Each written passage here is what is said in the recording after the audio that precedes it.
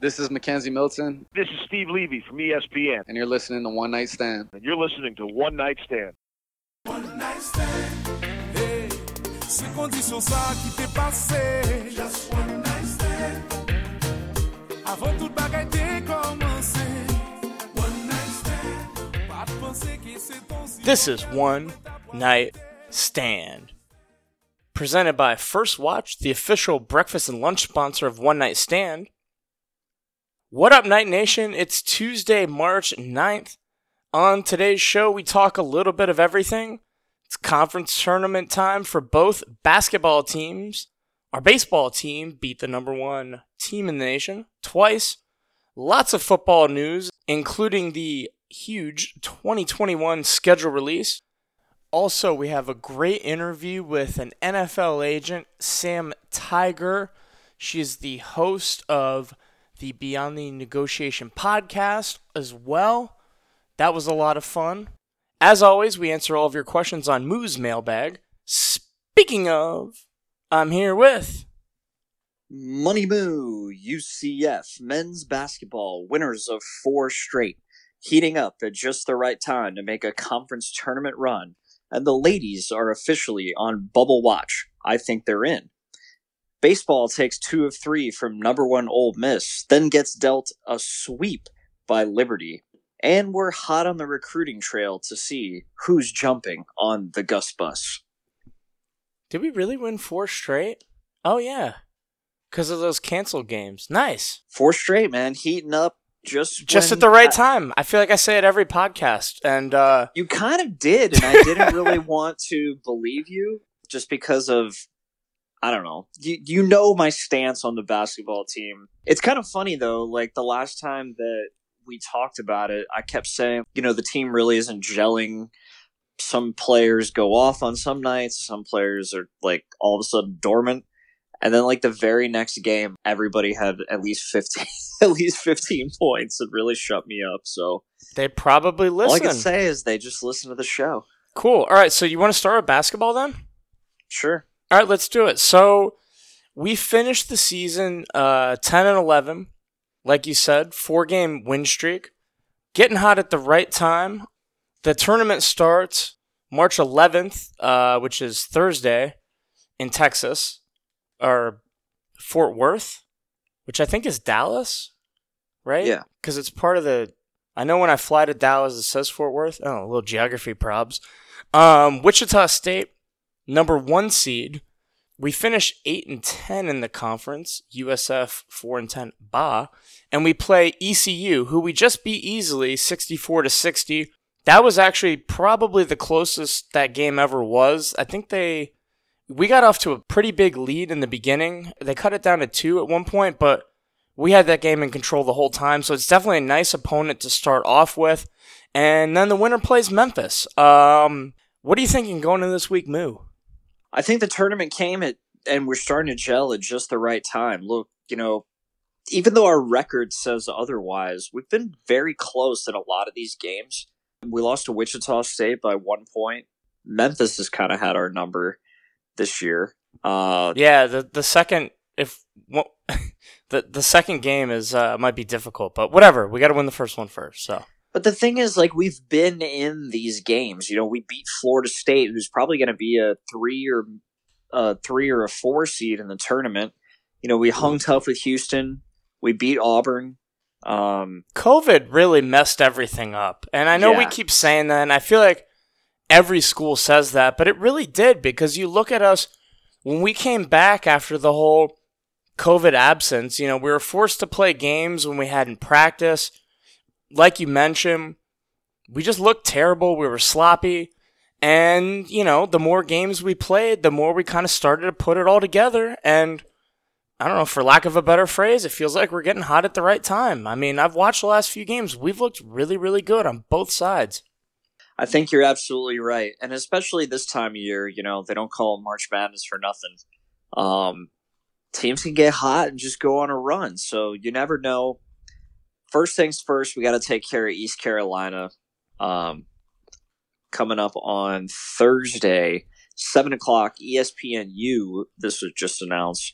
So if you didn't keep that ESPN Plus subscription, you are able to see our Knights play. I'm pretty sure. So, and this is a good transition into women's. I was at the gym the other day, and for some reason, I thought the women's game, because we played USF back to back, I thought it was at 7, but the men's was at 7. It was at 5, so I had to watch it from my phone, and of course, I had to log into ESPN Plus, and I'm pretty sure I just signed up for my 3rd ESPN Plus account. So, shout out to Disney for taking all of my money. But anyway, speaking of the women, they've had another great season, 14-3 overall. Ended the season with the back-to-back games versus USF. Lost by 3 on the road in the first one. And then in the revenge game, won by 13 at home to cap off the season. Senior night, heading into the tournament. We are the number 2 seed, and I'm very, very excited. What are your thoughts?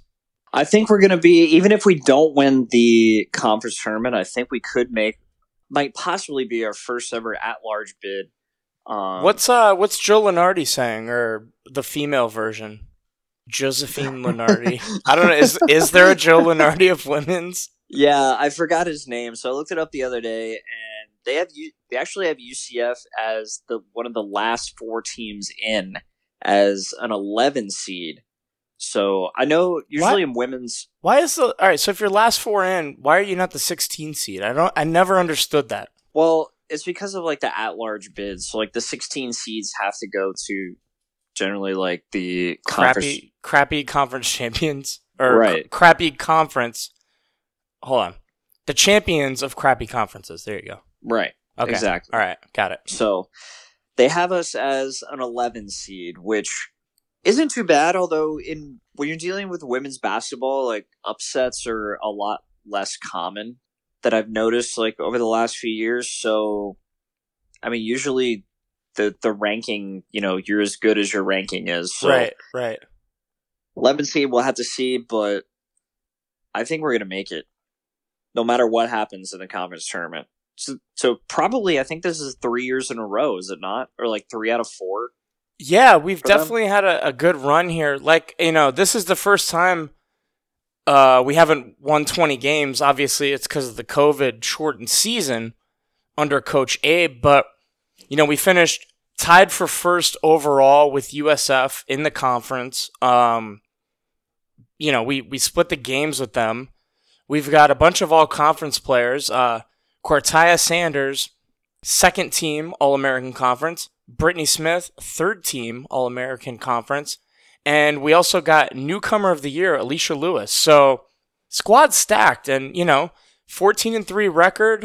If you look at the seeding for the tournament, so we're the number 2 seed. We get a bye. We play the winner of Memphis-Cincy on Tuesday. Both of our games versus Memphis were postponed, but we beat Cincy twice, once by 19 and once by 16. So, regardless, that should be easy. And then if we win, we play the winner of ECU and Houston, who we beat both of them easy. Long story short, we're going to end up playing USF in the finals, which is Thursday. Also the first day of the men's tournament. So, a lot to look forward to this week, but I agree with you. I think we can get an at-large bid if we don't win the conference, which is huge for us as a program. That means we're finally getting like some recognition and credibility. We don't just have to take the only path available to the playoff. Definitely great for the women's basketball program, and they deserve it. They've been great for, the last 5 years since Coach Abe took over. So definitely going to be a real fun week of watching some basketball. You got anything else to add? No, just a lot to look forward to, man. I'm excited. Yeah, dude, conference tournament time, and then, it's March Madness. Let's go. So it's going to be a fun month, and definitely looking forward to, just these tournaments in general, since obviously it's been almost 2 years since we've had March Madness, and, we'll see what happens. Definitely going to get, I think, 1 team, hopefully 2. You never know. Anything can happen with the boys. So, all right, next up, schedule release? Yeah, let's go, man. Yeah, the nitty gritty. This is, one of the most exciting things of the offseason is when the schedule is released. Obviously, we know pretty much all the opponents ahead of time, but the official release, you get the dates, you start looking at your calendar, you start planning the trips. I mean, this is it. This is like the beginning of my calendar year as a sports fan. It's very exciting. So let's just go down the list, I guess, and then we can kind of talk about each one. Let's just go down the list. Okay, so the opening game is obviously at home, Boise State. Official date not officially announced yet. It says Thursday, Friday, Saturday. If I had to guess, if I had to bet on it, actually, I almost guarantee it's not going to be on a Saturday because there's a million games to compete against, and it's the first weekend of football. Who wouldn't want to watch UCF Boise on, Friday at like 7 p.m. or even Thursday? Hopefully it's Friday, though. I don't know. What do you think? Yeah, I kind of agree. I don't really care at this point, though, because I've already told myself that I'm going to go. I'm not going to let work get in the way of this year's football season like it has many years in the past. So you've got enough tenure, I feel like, to, kind of do what you want. This is it. Putting the foot down, baby. Thursday, Friday, bring it on. We're going to be there. Yeah, that's awesome. Definitely excited for that kickoff game. I think they announced this home and home with Boise maybe like 4 or 5 years ago. Do you remember? I remember when it was announced and I was like, oh, that seems like it's forever. And here we are. It's happening. But it's pretty cool because, Boise was like the original group of 5 non-power conference team to make a splash in a major bowl game. If you guys remember, they played Oklahoma in the Fiesta Bowl. They were huge underdogs. It was the biggest upset in NY6 Bowl history until UCF beat Baylor. It was a crazy game, back and forth. They had to run a hook and ladder on 4th and 30 at the end of the game, and it worked to get like a 50-yard touchdown as time expired. They went into overtime. Adrian Peterson for Oklahoma scored on like the second play, and then Boise drove and scored, and then instead of going for the game-tying extra point, they went for 2. They ran the infamous Statue of Liberty play. Guy runs in the end zone, touchdown, shocked the world. I think he proposed to his girlfriend, and the rest is history. And they were the first to kind of do it, and it's very exciting that we get to play them. I mean, they've been a powerhouse in the Mountain West ever since, and this is going to be a really, really fun matchup. They have a great fan base on Twitter, too. I don't know if you noticed. Yeah, for sure. I feel like there's going to be a huge following traveling down. A couple years ago, they played at Florida State, and there was Florida State's been kind of down the last couple of years, so there was a huge number of Boise fans there. But no, I welcome them. I hope they come, have a good time, and I'm always nice to the opposing fans, except USF. But anyone that cares enough to travel to an away game has respect in my book, because I do the same, obviously, and especially from Idaho. Yeah.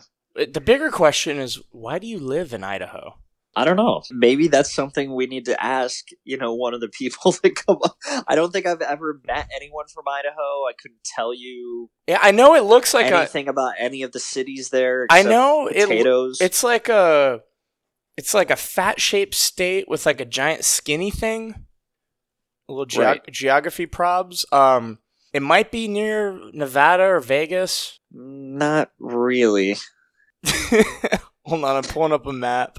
Oh, all right. So it's actually on the Canada border. It's between Washington, Oregon, Nevada, but not near Vegas. Utah, Wyoming, Montana. Wow, talk about 6 states that. I mean, the skinny piece is on the Canada border, but I don't think Boise is up near there. I could be wrong. Boise is near Oregon. So maybe it could be a lot of like transient Oregon people that just wanted out of Oregon. This is but didn't want to go as far as Montana. I'm just Googling. What's in Boise? All right. 14 best things to do in Boise. Boise River Greenbelt. All right, that's a road. So the number one thing to do in Boise is a freaking road. Stretches 25 miles along the river. Offers runners, joggers, cyclists, and others a beautiful place to get exercise. I don't even feel there like... you go. All right. Maybe they like the outdoors. I don't know. The first 3 things are outdoors things. Number 5 on the list is just downtown. Oh, number 8 on the list, this is a good one. The number 8 thing to do in Boise, the Old Idaho Penitentiary. I feel like any top 10 thing to do at any city is like Go just to jail? No, go downtown. No, Like if someone was visiting Orlando, you'd be like, "Oh, go check out downtown." I feel like that's a vital part of. I What guarantee Orlando if you is. Google I don't know. top 10 things to do in Orlando, it's like Disney, SeaWorld, Universal, maybe UCF. Okay, well, you could just say like one of the things is go to the theme parks Okay. as like a top 10 thing to do. You don't have to name every single one. I know, but All right, we're taking forever for this. It's not even an away game. This is at home. wait, hold on. We do play them, I think. Is it 2022 or 2023?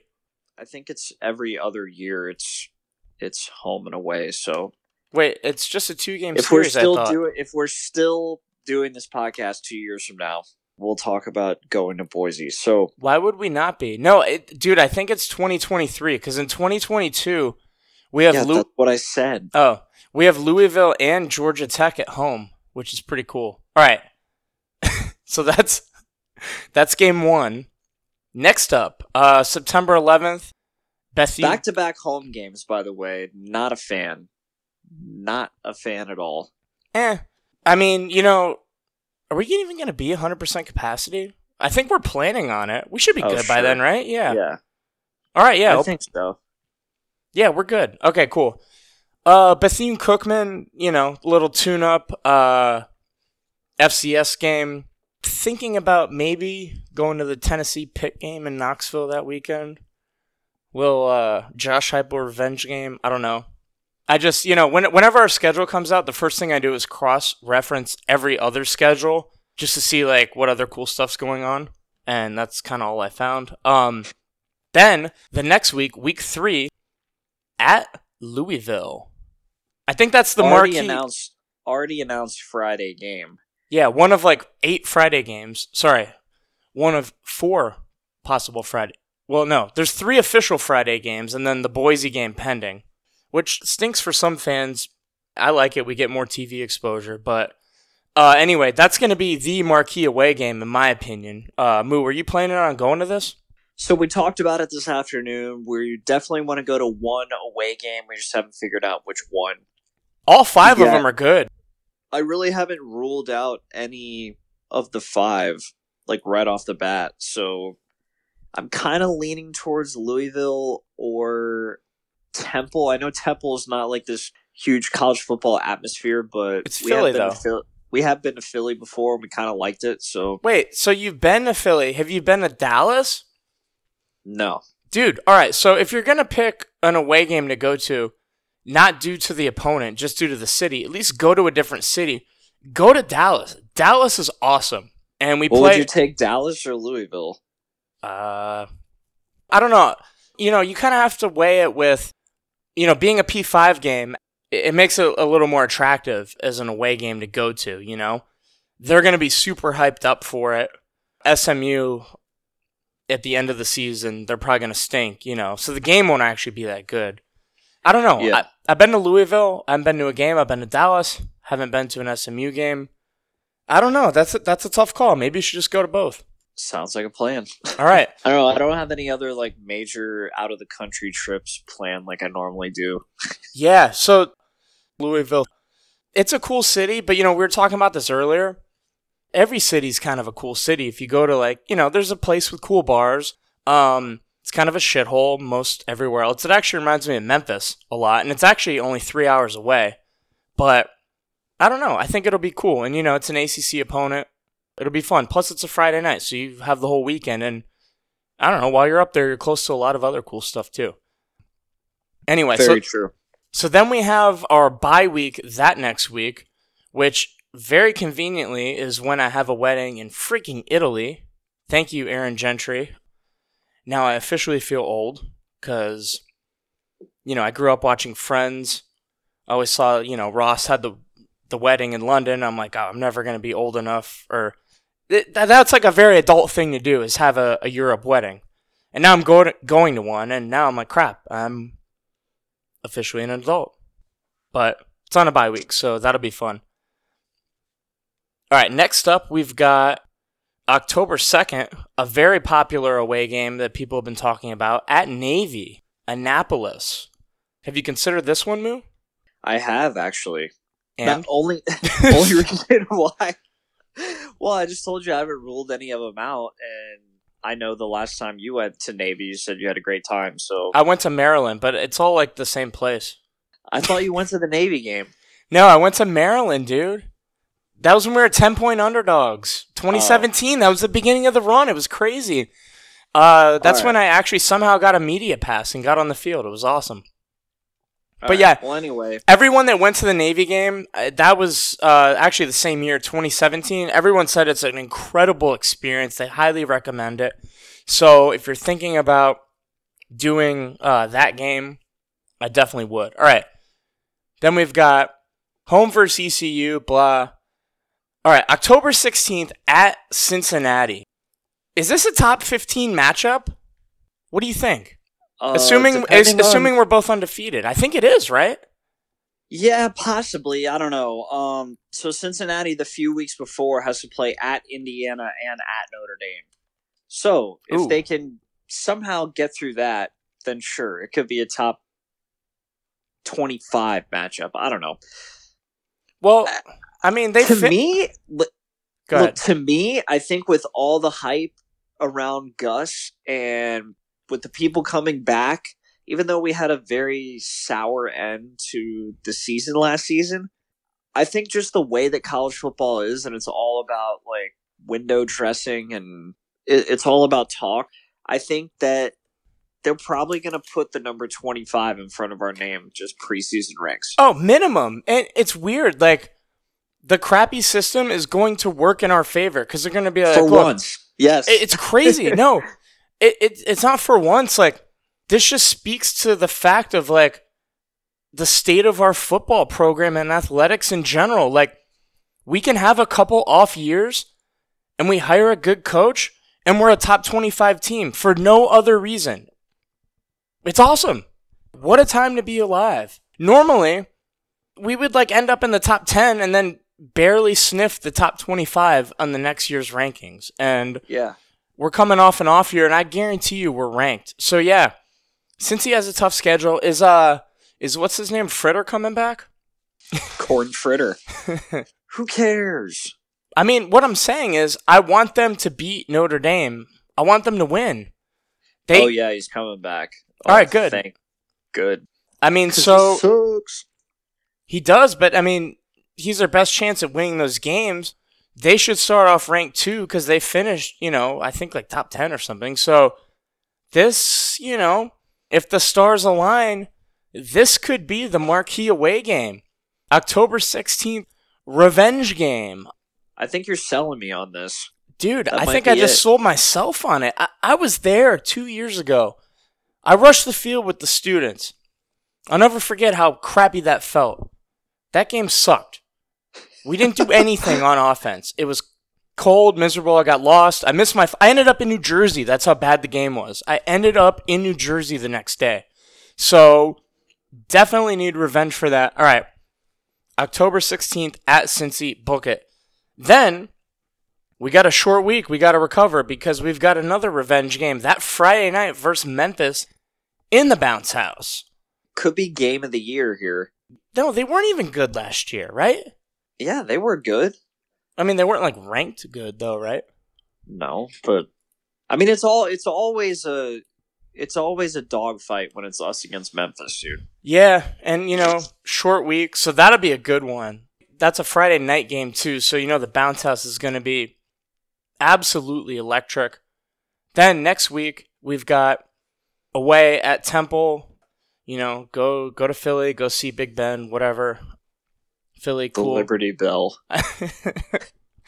For those of you that have been listening for a while, this is a theme. I've gotten those confused or whatever. But yeah. And then we've got November 6th versus Tulane at home. Tulane, up and coming. Also that week. Oh, crap. I missed one of the main points I wanted to talk about this entire show. So, the Boise game. is definitely going to be on a Thursday or Friday. The best thing about that is FSU Notre Dame is on a Sunday that weekend. So we can go to both games if you want to watch Mackenzie Milton play. Just saying. And I'm going to do it. I know other people want to do it. So that's going to be pretty awesome. All right. What will you be wearing to the game, though? Number 10 UCF jersey. No hat? I can't wear a hat with this stupid hair. I mean, look. I would make it go out the back, like non-fitted. Oh, I guess I could. That could be a look. Visor. I was actually. I think I have an FSU national champs hat because one year I was Jameis Winston stealing crab legs for Halloween. I know I have that hat somewhere. There you go. But yeah, so no, I definitely want to go to that game and see Mackenzie. Very exciting. Okay, so what reminded me of that is November 6th versus Tulane. Definitely go to that. But I think that weekend we've got Old Dominion at FIU in Miami. And I might go over and watch DJ Mack play. I don't know. I know nothing about Old Dominion. They canceled their entire football season last year, so who knows where he's at on the roster, but I'm assuming he's going to be the starter, so I might try and do that game. I don't know. Probably shouldn't say that, but you know what? I'm sorry. Like, that guy did a lot for our school. It's kind of crappy how it ended, and I want to go see him for one game. Sue me. And we're going to beat Tulane anyway, so. Well, that's a game I'm definitely going to, just because it's kind of in the middle. I said I wanted to Tulane? go to 4. Yeah. Why waste money on... Actually, I mean, I shouldn't dissuade you from going to a UCF game, but why wouldn't you just go to an extra away game? It almost costs the same if you plan it right. Just take a 5 a.m. flight home on Frontier. Because we've learned in the past that is not a good idea. It's so funny because like we're booking these trips and it's like, oh, we can save $50 by taking these incredibly stupidly timed flights, and then we go there and spend like triple that on beer, hotel, everything else. It's like, ooh, we saved on our flight. And then when we get on the flight, it's like, dude, I would pay any amount of money not to be on this flight at this time. Yeah, never again. I'm never doing that again. I thought we were safe when we were coming back from Atlanta last year at like 1 o'clock, and we wake up at like 11, and I'm like, Yeah. I'm dead. You know what's crazy? Next time, gotta be late afternoon. We went to one of the first post-COVID sporting events ever. Yeah, that was pretty cool. All right. Next game at SMU, Dallas. I know a big UCF booster shareholder society member, Rob, lives in Dallas, and he was telling me to definitely go to that game. So I think I'm going to go to that game. And like I said, Dallas is a very cool city. Then we've got, rounding up the season, November 20th versus Independent UConn. The good old, what the hell is that trophy name? Civil Conflict. Civil Conflict, round 7. Let's go. And then... Yeah, that's definitely one that I will be skipping. It is kind of cool, though, because usually the week before Thanksgiving, I always have to work on that Sunday, and it's usually like the Cincinnati game or a really good game, but I don't feel bad like missing the UConn game. But I will be there. Anyone does. For Black Friday. Just booked my hotel this afternoon, actually. All right. So, Black Friday, November 26th versus South Florida. But yeah, that'll be fun. Black Friday in the Bounce House. Always a good time. And then, if you want to partake, UFFSU Saturday, if you really want to go crazy. I did it 2 years ago. Definitely a good time. And I think it'll be pretty cool to watch Mackenzie Milton beat the Gators in their own house. Just saying. Any interest in that game at all, Moo? I hadn't thought about it before. I know your parents are huge Gators. Yeah. So the only problem with that is like I have nowhere to stay there. We're pretty fortunate with like maybe I'll try and like talk them into getting like a big Airbnb or something, and we could all stay. I think the last time I went, we just drove up and back and stayed in Orlando that night. Yeah, that's rough, man. Well, I also think it's because the Gators suck, so the game... No, that was definitely a night game. I don't remember. Nah, you want to be able to like go out in Gainesville after, and you can get the full experience. Okay, all right, fair enough. All right, so yeah, that's the whole schedule. That's the whole schedule. So only 3 Friday games this year, possibly 4. Let's do a little record prediction. What do you think? Where do you think we end up after going through this game by game, analyzing, predicting each score?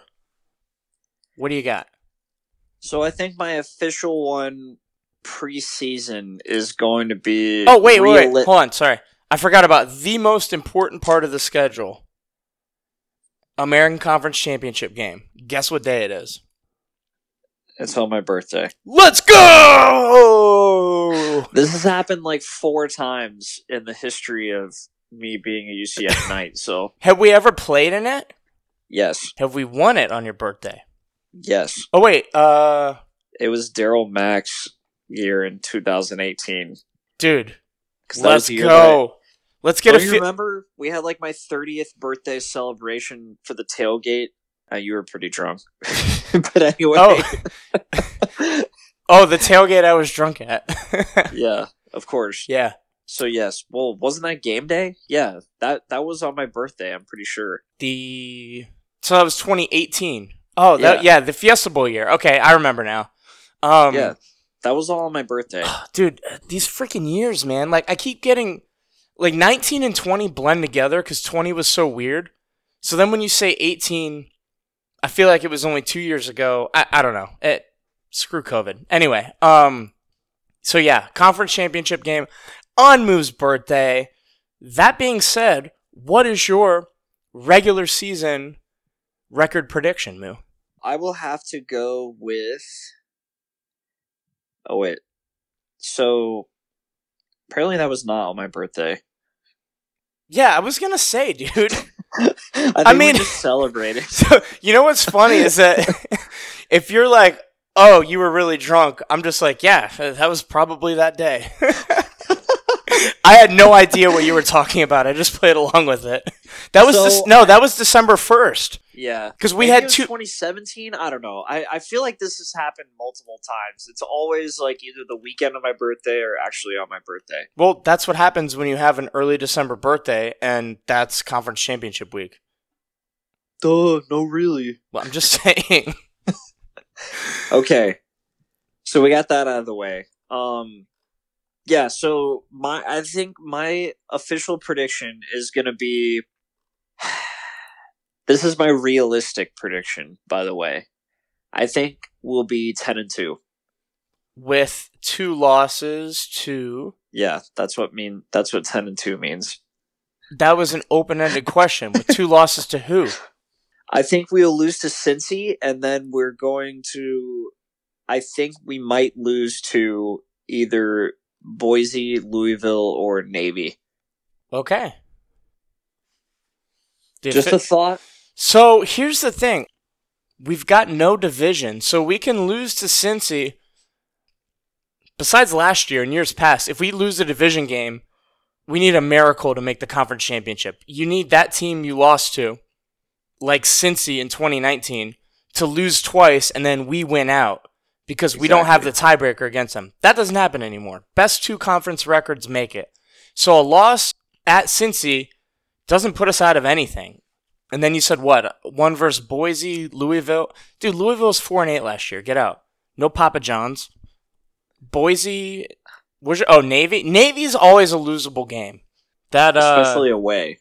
Especially away. God, that game's gonna be so boring. It might actually. The last time we went up there wasn't boring. That was one of the best games of the year. No, it was. That was the Otis Anderson coming out party, right? Yeah. Okay. All right. I like that. All right, so my schedule prediction. Drum roll, please. 15-0. We're making the playoff. We're winning it all. I don't care.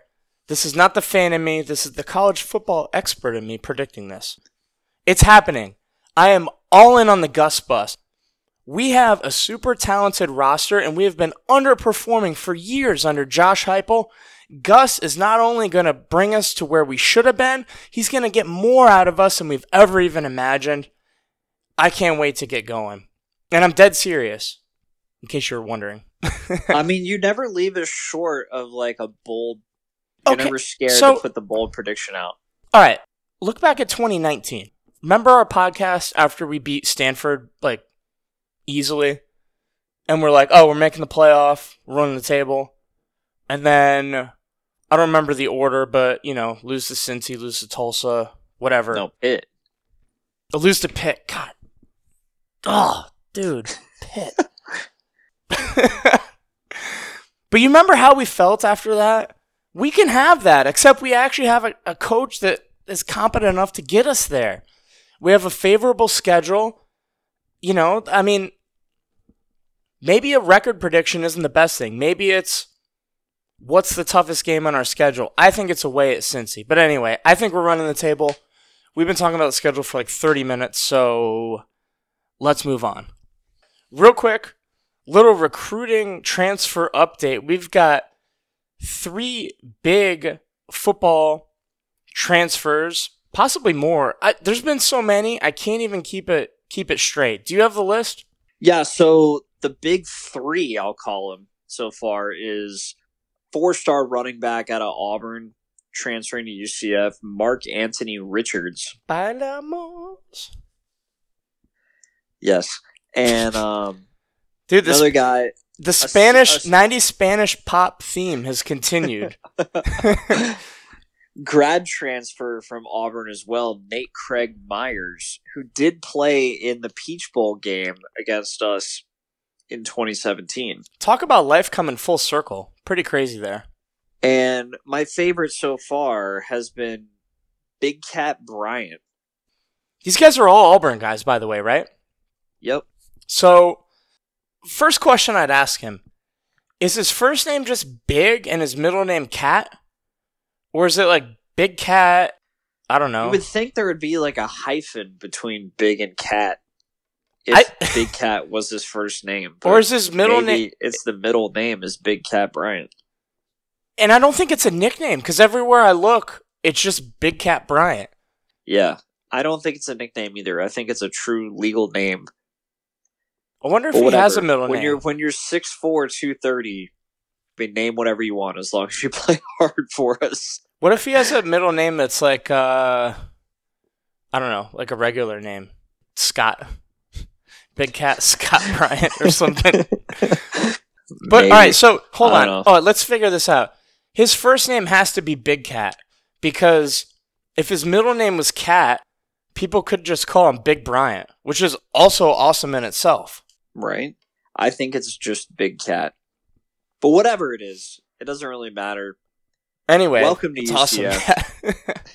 And every year it seems like we only get like maybe one 4-star guy like every year, every other year. But all of a sudden, Gus is just plucking these dudes like it's nothing. We're definitely getting a great coach, and the fact that three great players at Auburn are following him here. Not only that, I mean, I don't know if it's just me, but like the social media presence has been huge since Gus got here. The only time I remember Heupel tweeting was when the social media staff, they use this thing called Open Doors, where they like type out stuff and he just has to hit send. Heupel never tweeted himself. Gus is tweeting himself all the time, and I feel like we're offering way better recruits than before. Is it just me, or am I maybe like a little bit biased because I'm just excited about the new coach? I feel like there's just definitely more presence with this new staff. Yeah, for sure.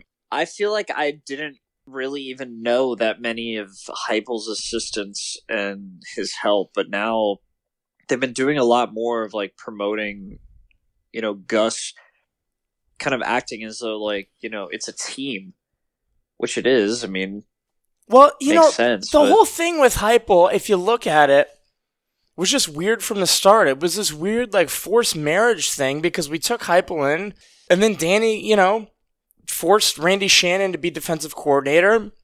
I mean, it was a good fit, but at the same time, if you're the CEO of a company and you get to pick all your staff besides your right-hand man, who's some other guy that used to be a CEO at a competitor, and now you're forced to coexist with them, I can see how that's like, it might be nice at first, but might not work out over a period of time.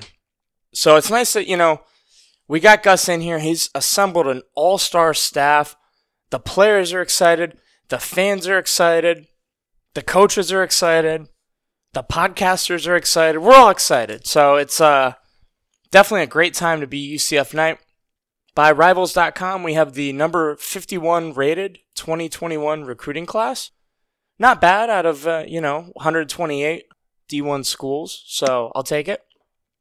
Got anything else football related? Yeah, the spring game was announced earlier this week. Going to be on April 10th. And also, I think in bigger news is that it's going to be a night game, which I remember being at the last spring game where it was about Brutal. 95 degrees. And I think our prayers have been answered. Everyone was asking for a night game. Makes absolutely no sense having it at noon anyway. So it's not like there's anything else going on. Yeah. The tailgate's cut way short. This really should be like a, kind of like a UCF open house kind of thing where you let the fans, check out the facilities like they had, Stadium club. It's been a while. Yeah. It's a good chance for ticket sales to introduce anyone who, it's hard to justify spending the, $2,500 on Tower Club if you've never actually been up there. Or even the Cabana, or really anything, Yeah. You don't get a chance to do it. You kind of just have to look and kind of wish during the regular season, or you could purchase like a resale ticket. But no, I agree. Everything's opened up. I think the tickets are free, or it's like $10 if you want to go to the Stadium Club or the Tower Club. So definitely awesome. Unfortunately, I can't make it this year. Got a bachelor party. I'm almost at the age, though, where all my friends will be married besides me, so I won't have to deal with this anymore. Thank God. But haven't heard any mentions about a garage sale. We had one planned last year, and then COVID happened, so I'm assuming at worst we have more stuff, right? Yeah. So that'd be cool. I might need you to FaceTime me in. Buy some more crap for my house that I don't need. 100%. No, you know what I'm really hoping they're selling are the newer style jerseys, the game jerseys. Because those have never been for sale. The ones that came in from the Frost era on. Anyway, that's awesome. I'm just glad that, stuff's getting back to normal and we have an awesome football season to look forward to. All right. Next up, let's get to our interview. We've got Sam Tiger. She is an NFL and talent agent, and she also represents one of UCF's most notable NFL alumni, 8-year NFL veteran Kamar Aiken. He's also opening up a new bar in Orlando, actually 2 bars, I believe, and we'll talk about that, and she talks all about her job, how she became an agent, talks about Kamar, and a bunch of other cool college football related stuff too. So let's get to that. All right, we are here in studio with a very special guest. We've been wanting to do this for a really long time. Finally made it happen. Her name is Sam Tiger. She is the CEO of the Sam Tiger Management Agency. Is that what it's called? Yes. Don't forget it. NFLPA certified agent, and she also reps some other talent as well. Sam, thank you for coming on the show. Can you give us a little bit of your background first? Sure. Thanks for having me. I know we've been trying to do this for quite some time, but background on me, I'll try to make it short. No, tell us the whole thing. How did you get started? Let's start there. Well, I always as a kid wanted to be an agent, but didn't necessarily see that happening. I don't really know why. Now, looking back on it, I probably should have been a little more open to it. But nonetheless, during my time in undergrad, I interned in sports quite a bit. And at that point in time, it really opened my eyes to the different avenues and the different things that you can do in sports and entertainment, whether it's events, marketing, public relations, community relations. There are so many different types of jobs within the industry. And at that point, I really liked the event side of things. I was interning at the Final Four in Indianapolis. It was the one when, oh my gosh, I can't remember who won. Duke was there, West Virginia, Butler. Oh, the Final Four with Duke. I remember yeah, that. Okay. So that's when Butler almost won. Butler, yeah, it was the last. It was exciting. It was really cool. But intern there and was like, yes, events is it. I want to be traveling. I want to plan events. So after that, I took a full-time assistant internship position in Miami with the Orange Bowl and worked with some very high-profile college football teams. Georgia Tech, Mississippi State, throughout the years. What else? Auburn, Louisville, Alabama, so many well-respected programs, and got to meet the players during that time because I was doing team operations. So you've been to many bowl games. I know that. You probably have been to more bowl games than some coaches. Yeah, probably. I mean, I've been to I think I've been to 8 UCF bowl games. So yeah. I think half of them were the St. Pete Bowl or something stupid, but whatever, I'll take it. One Fiesta Bowl, one Peach Bowl. I missed the first Fiesta. I'm going to have to ask you what your favorite was, but let me finish my train of thought. That's an easy question, the Peach Bowl. Really? Yeah, I mean, it was the biggest win in UCF history. Okay, so Yeah. for that reason, I think of bowl games differently. So what my job is to plan the events for the team. So they come in, they have fun. This past year with COVID, I know everyone did what they could, but they come in. So got to work with the teams directly, and through that, I really got to interact with some of the players, find out a little more about them. And there was one moment that stood out to me, and I was speaking to a player. I'm not going to say who it was, but he definitely was projected to go in the second round, and he ended up going in the first. And we were talking, and I was talking to him about his agency. I was talking to him about just kind of the next step of the process, and he didn't sound super excited. And to me, I'm thinking, oh, wow, I mean, I didn't know what I knew now, but if I had advice, you're about to be a first-round draft pick. I mean, this is exciting times. And he seemed a little apprehensive, and I said, why? And he's like, I don't know. I just don't feel so connected with my agents, and I don't really understand what's really going on. And he just seemed kind of timid and confused, and I thought to myself, well, that sucks.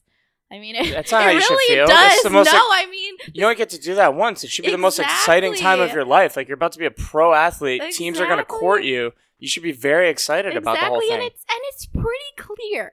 I mean, it's a pretty clear-cut process. The draft process, and we'll get into that, I know, in this show a little bit later. But it kind of, I don't know, I scratched my head, and I'll never forget that. And at that moment, I was like, if a player like this is feeling that way, how many other players and their families and the people involved are feeling that way? So that kind of, it lit something in my head that lit a fire, I guess you could say, that I just kind of went with and decided to break away from the corporate college football side of things. Didn't really want to entertain going to the NFL side on the team side, and said, I always wanted to represent the player. Why don't I just go for it? And that really is what I did. I went and got the education requirements. So you have to go back and get either a law degree or a master's degree, and then take the test, which is fun. Is it hard? What do they ask you? A lot. I mean, law stuff or well, it's on the CBA. It's on the policies and procedures. It's on agent regulations. So really, I mean, it's the documents, and the CBA is pretty thick. Yeah. So half of the battle is preparing, because it's quote unquote open book, open CBA, open computer, open whatever. I could pass that. Just But Google it. Well, it's timed. So, I mean, I think the passing rate's about 39%. Okay. So it's pretty low, but I mean, So did you pass on the first try? yeah. Nice. That's awesome. Thanks. And if you don't, then you can take it one more time, and then you can't take it again for 5 years. I might take it. I might take this just for fun. I like a nice challenge. Okay, so you pass the test. Yes. You become an agent. How do you get your first client? Because if it's anything, I know this isn't exactly the same, but like I first got my real estate license and I have no experience. No one wants to use me because it's like, why would you use this new guy who's never done anything when you can use people with experience? How did you first get started and start to recruit clients? I think for me, that's a great question. And I think it's a challenge that most independent and or agents that don't necessarily understand the business, or they pass the test and it's kind of like, okay, I have this license, like you just said. For me, it was a bit different.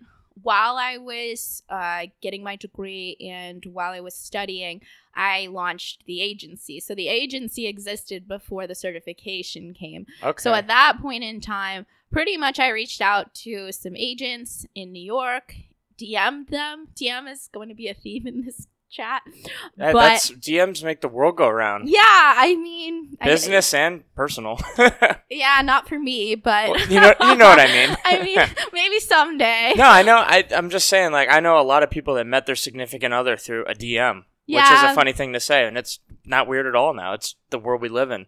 Yeah, maybe someday. But anyways, DM'd them and basically just kind of said, hey, this is what I do. I can plan really freaking good events and this and this and this. And at that point in time, they essentially opened up their clientele to me. And they were more focused on the, there was a lawyer in the firm and then another agent he's good at marketing as well. So we kind of collaborated together. And at that point, it becomes a this player will refer you to this. Yeah, it's just a snowball. like, yeah. It's So that's kind of how referral-based, it yeah. got started for me. I was able to develop a social media presence, a brand presence, because at the end of the day, we are our own brands. Before I Right. got the yeah, so that was huge for me because at the end of the day, the test falls on like a really, really shitty time. So the test, you take it in July in DC. After the draft. Yeah, it's Yeah. after, but Mhm. you find out then it's like the craziest like 5 weeks waiting to find out if you passed, but And then you the find season out starts, yeah. you find out in August, and at that point in time you're way behind Yeah. for recruiting. So the first year is kind of it's really hard. So it was good for me to have that already set. But the first year is always going to be hard. But for me, how do you go about it? I mean, it can be we use social media quite a bit. Sometimes you might know someone on the coaching staff or a GA or word of mouth in that sense. And once again, I had already set myself up in a pretty good spot, in my opinion, because I was attending the combine for years and years before certification to already start meeting teams and scouts and people in the industry. So at And that point, coaches and- exactly. So yeah. at that point, even You already had those relationships. Yeah, So you're and- not like some newbie on the block saying, hey, you're like, hey, I'm Sam, I'm back. I know you now. I'm just an agent. Yeah, for sure. And I mean, it was one of those things where I know a lot of agents kind of like make big deals of it. For me, it was just like, okay, now it's time for the work to start.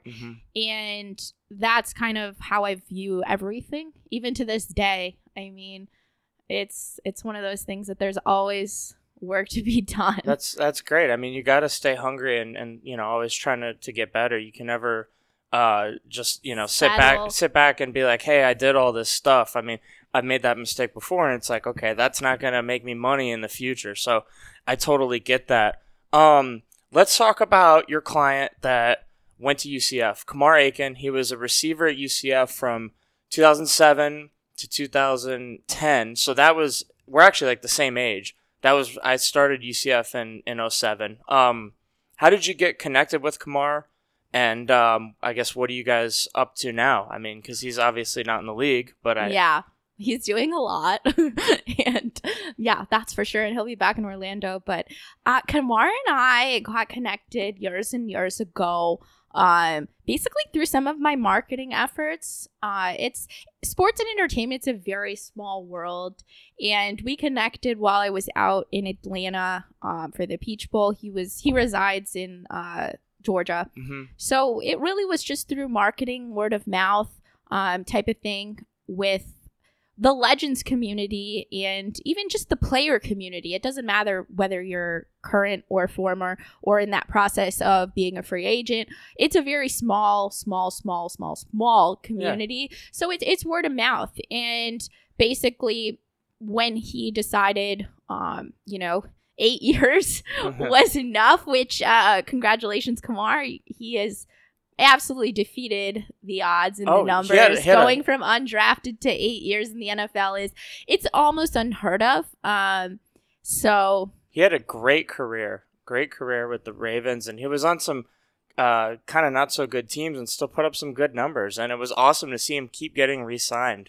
He definitely prolonged, I guess, the normal shelf life of an undrafted free agent. So was he still playing when he signed with you, or was he already retired? We were transitioning at the time. Okay. So at that point, it's one of those things we always kind of think about it. I think it's a conversation that players have within. First, they have to have it within themselves, and then their families, and then everyone. And I think that Kamar was ready to take on the next business venture in his life, in retirement. And uncertainty is a huge thing with players that sign 1-year deals, and that's kind of the thing when you get into that avenue.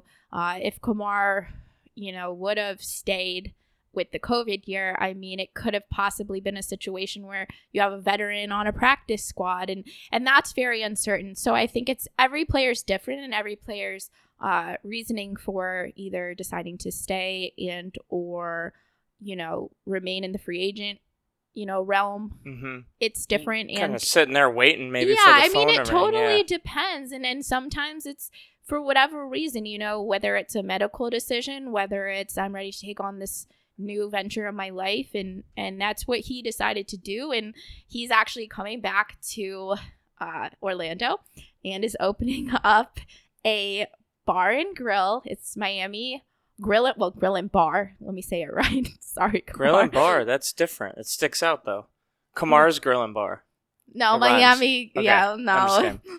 Where's it going to be located? It's on Orange Blossom Trail in the Rosemont community, so it's a little bit outside of UCF, and it's I will say it's going to be one of the bigger places in that area because there's a couple fast food places in that area, but it's right off of the highway. I want to say it's 408, 417. 4 something. One of those two. I-4? I don't know. Yeah. That's fine. You know what? It's close to downtown. We'll find it. When's it supposed to open? That's something that I just voice messaged him. But it should be, I'd say, within the next month. Okay, so it's definitely soon. And then is he going to open another location possibly? That's TBD. Okay. TBD. Let us know about the opening. I'll make sure to promote it on social media. Love, supporting our former players. Kamar's a great dude, and I'm glad to see him transitioning into life after football well. For a lot of people, a lot of players, for whatever reason, they don't think about it, but you're still young when you're out of the league. Like, people are retiring that are younger than me. And, I mean, if you make enough money, that's fine. But I don't know. If it were me, I wouldn't want to just do nothing for the rest of my life. So that's awesome that he's, venturing out into the business world. And I think his restaurant and bar, grill and bar. Grill? I know. I kept saying bar and grill because I feel that's like what people rolls say off normally. The tongue. Yeah. No, change it up. It's good because, people won't forget this now. Grill and bar. Miami Grill and Bar. Yeah, it's going to have a huge UCF presence, as I already showed you the names of what will be hanging on the walls. So it'll be good. And just to kind of touch on that, I think it's something that we need to do a better job as agents. And I will make that statement very clear. We need to do a better job working with our players when they transition out of the league into retirement, whether it's checking up on them or trying to help them find someone that can help them with their next ventures, because you have to think about it as an agent. If we're going to have agent talk, 101 here, we're literally holding their hand through the process right now. Think about going into the draft, going to training, helping them with pretty much everything as we should. And then throughout their time in the NFL, it really shouldn't change, in my opinion, when they retire. Obviously, it's going to look different. That's just what it is. And the relationships tend to change throughout the years. Sometimes players switch representation. That's a very, very, very, very, very common thing. But Emphasis on very. yeah. Hopefully everyone does it the right way, but that's not always the case. But Yeah, business can be nasty sometimes. I think or it's whatever. important because I think that, like you said, with the retirement age being so young, it's very important that they feel like they have a purpose and they have the means to be able to do other things. And I think our union does a great job with trying to push their initiatives, athlete and trying to ask, what else are you interested in? And I know I can speak on behalf of Kamar in this too, where one of the GMs he played for sat down with him and Ozzie Newsome. no. Oh. But anyways, he was there for one season, and he told him, what do you want to do next? He kind of had that conversation with him about business, and it wasn't about football. It wasn't talking about, oh, are you going to resign here? Are you going to whatever it was? Are you going to retire? It was what's after football. And I think that's really powerful because in Kamar's career, that was the only GM that... Howie Roseman. No. Come on, it can't be... Well, actually, it's the Colts guy. He wasn't a GM at the time. Oh. But yeah, it was Chris Ballard. Oh, he's awesome. Yeah. Yeah. Oh my God, the Colts are, Yeah. He built a really good team from absolutely nothing in the last few years. Yeah. Yeah. I really like him a lot. Yeah, and that's huge. And Kamara said that, he's going to call him and be like, well, this is what I'm doing. So it's really cool. And I think that that's something that, once again, it stands out because it's really important to know what's next. Because, you think about it, even with people, if you lose a job or you're taking a career shift or something in your life is changing that you're completely accustomed to, it's going to create stress, anxiety, possibly depression, and that's no different for our athletes. And once again, I think that in recent times, unfortunately, we've seen some of the darker side of things come to light a little bit. I think it might even be magnified as an athlete because you're in the spotlight your whole life. You have all this attention, and then all of a sudden, you don't have any of that anymore. Like for me, like one of the things I think of is like I think eventually realtors are going to be phased out by like Zillow and the internet or whatever. So I always think about like what I would do and that would stink. But like, I've never had all this fame and people giving me all this attention and stuff. And then to have that stripped away. And then when you combine, like all the concussion stuff and whatnot, and also I guess like the stigmas around being an athlete and mental health. And I just understand how it can be a very, very tough time for anyone. And I think athletes especially more. Yeah, I agree. And I think too, it's a huge conversation, but I think it's a conversation that we need to get a little more comfortable having. And I hope we can get there. I think we will. I think we're on the right path, definitely. Yeah, we cracked open the door. And I think that that's something that's huge for us and our players because there's just a lot of elements to it. Yeah, no, I definitely agree. And then especially with COVID this year, that's put a kind of a damper on everything and everyone, and that's definitely been tough. How was this year different for you, COVID-wise? I know there's been all kinds of policies and stuff set in place, and what do you think the next year is going to look like too? How has it affected, I guess, what you do recruiting-wise and also managing your players? Yeah, great question. It's funny. I was looking through memories of last year. We all would have basically been coming home from the combine right now, which is crazy to think. Seems like it doesn't even seem like a year ago. Did we miss the combine last year?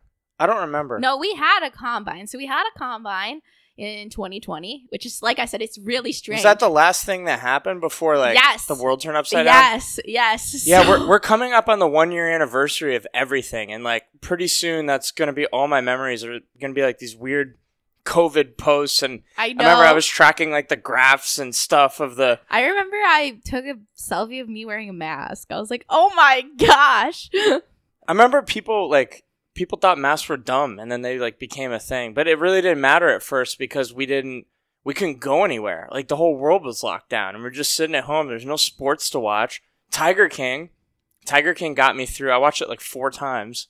Never seen it. You haven't? It's part of your name. Yeah, Sam well, Tiger? I'm not affiliated with Tiger it. King? Yeah, I wouldn't imagine you're affiliated with a illegal tiger breeder in Oklahoma. Okay, anyway, back to the question. So we're coming up on the 1 year. So we would have been at the combine. So basically kind of to do a little short recap of what 2020 going into actually right now has looked like in the sports or the NFL agent world.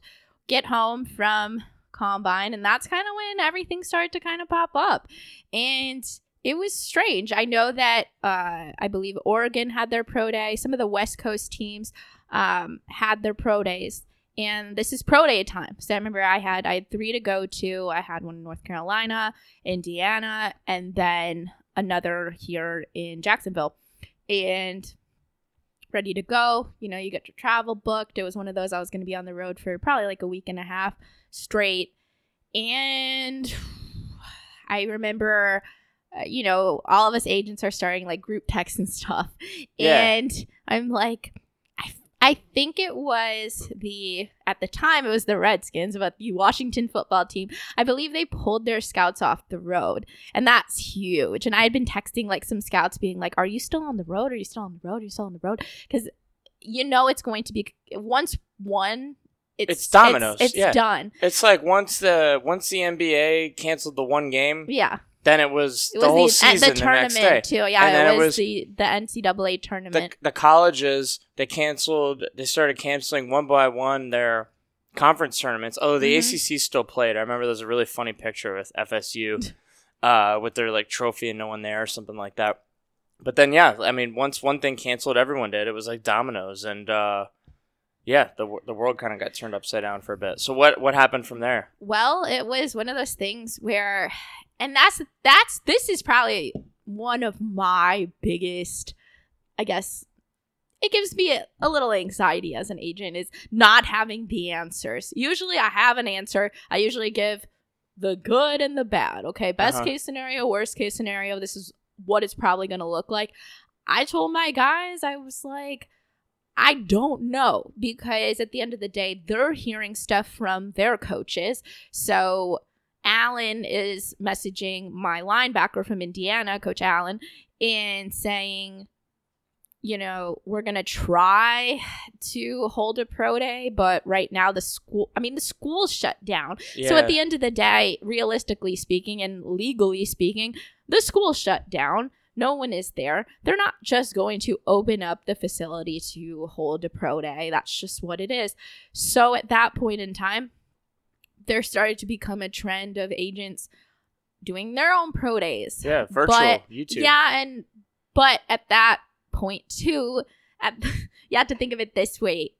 Okay, so we're going to fund these pro days, which is fine. I mean, we have to do what you have to do, and you have to be flexible and adaptable, but we have to find someone to proctor this, because I cannot just run the Sam Tiger Pro Day, because all my guys are going to have a really great performance. I mean, come on. Yeah. So you could just like hit the button a little quick on the 40 time. I've always thought about that. I mean, and that's the same thing with training facilities. So it kind of, things move so quickly where the NFL's focus was, okay, what's going on with the draft?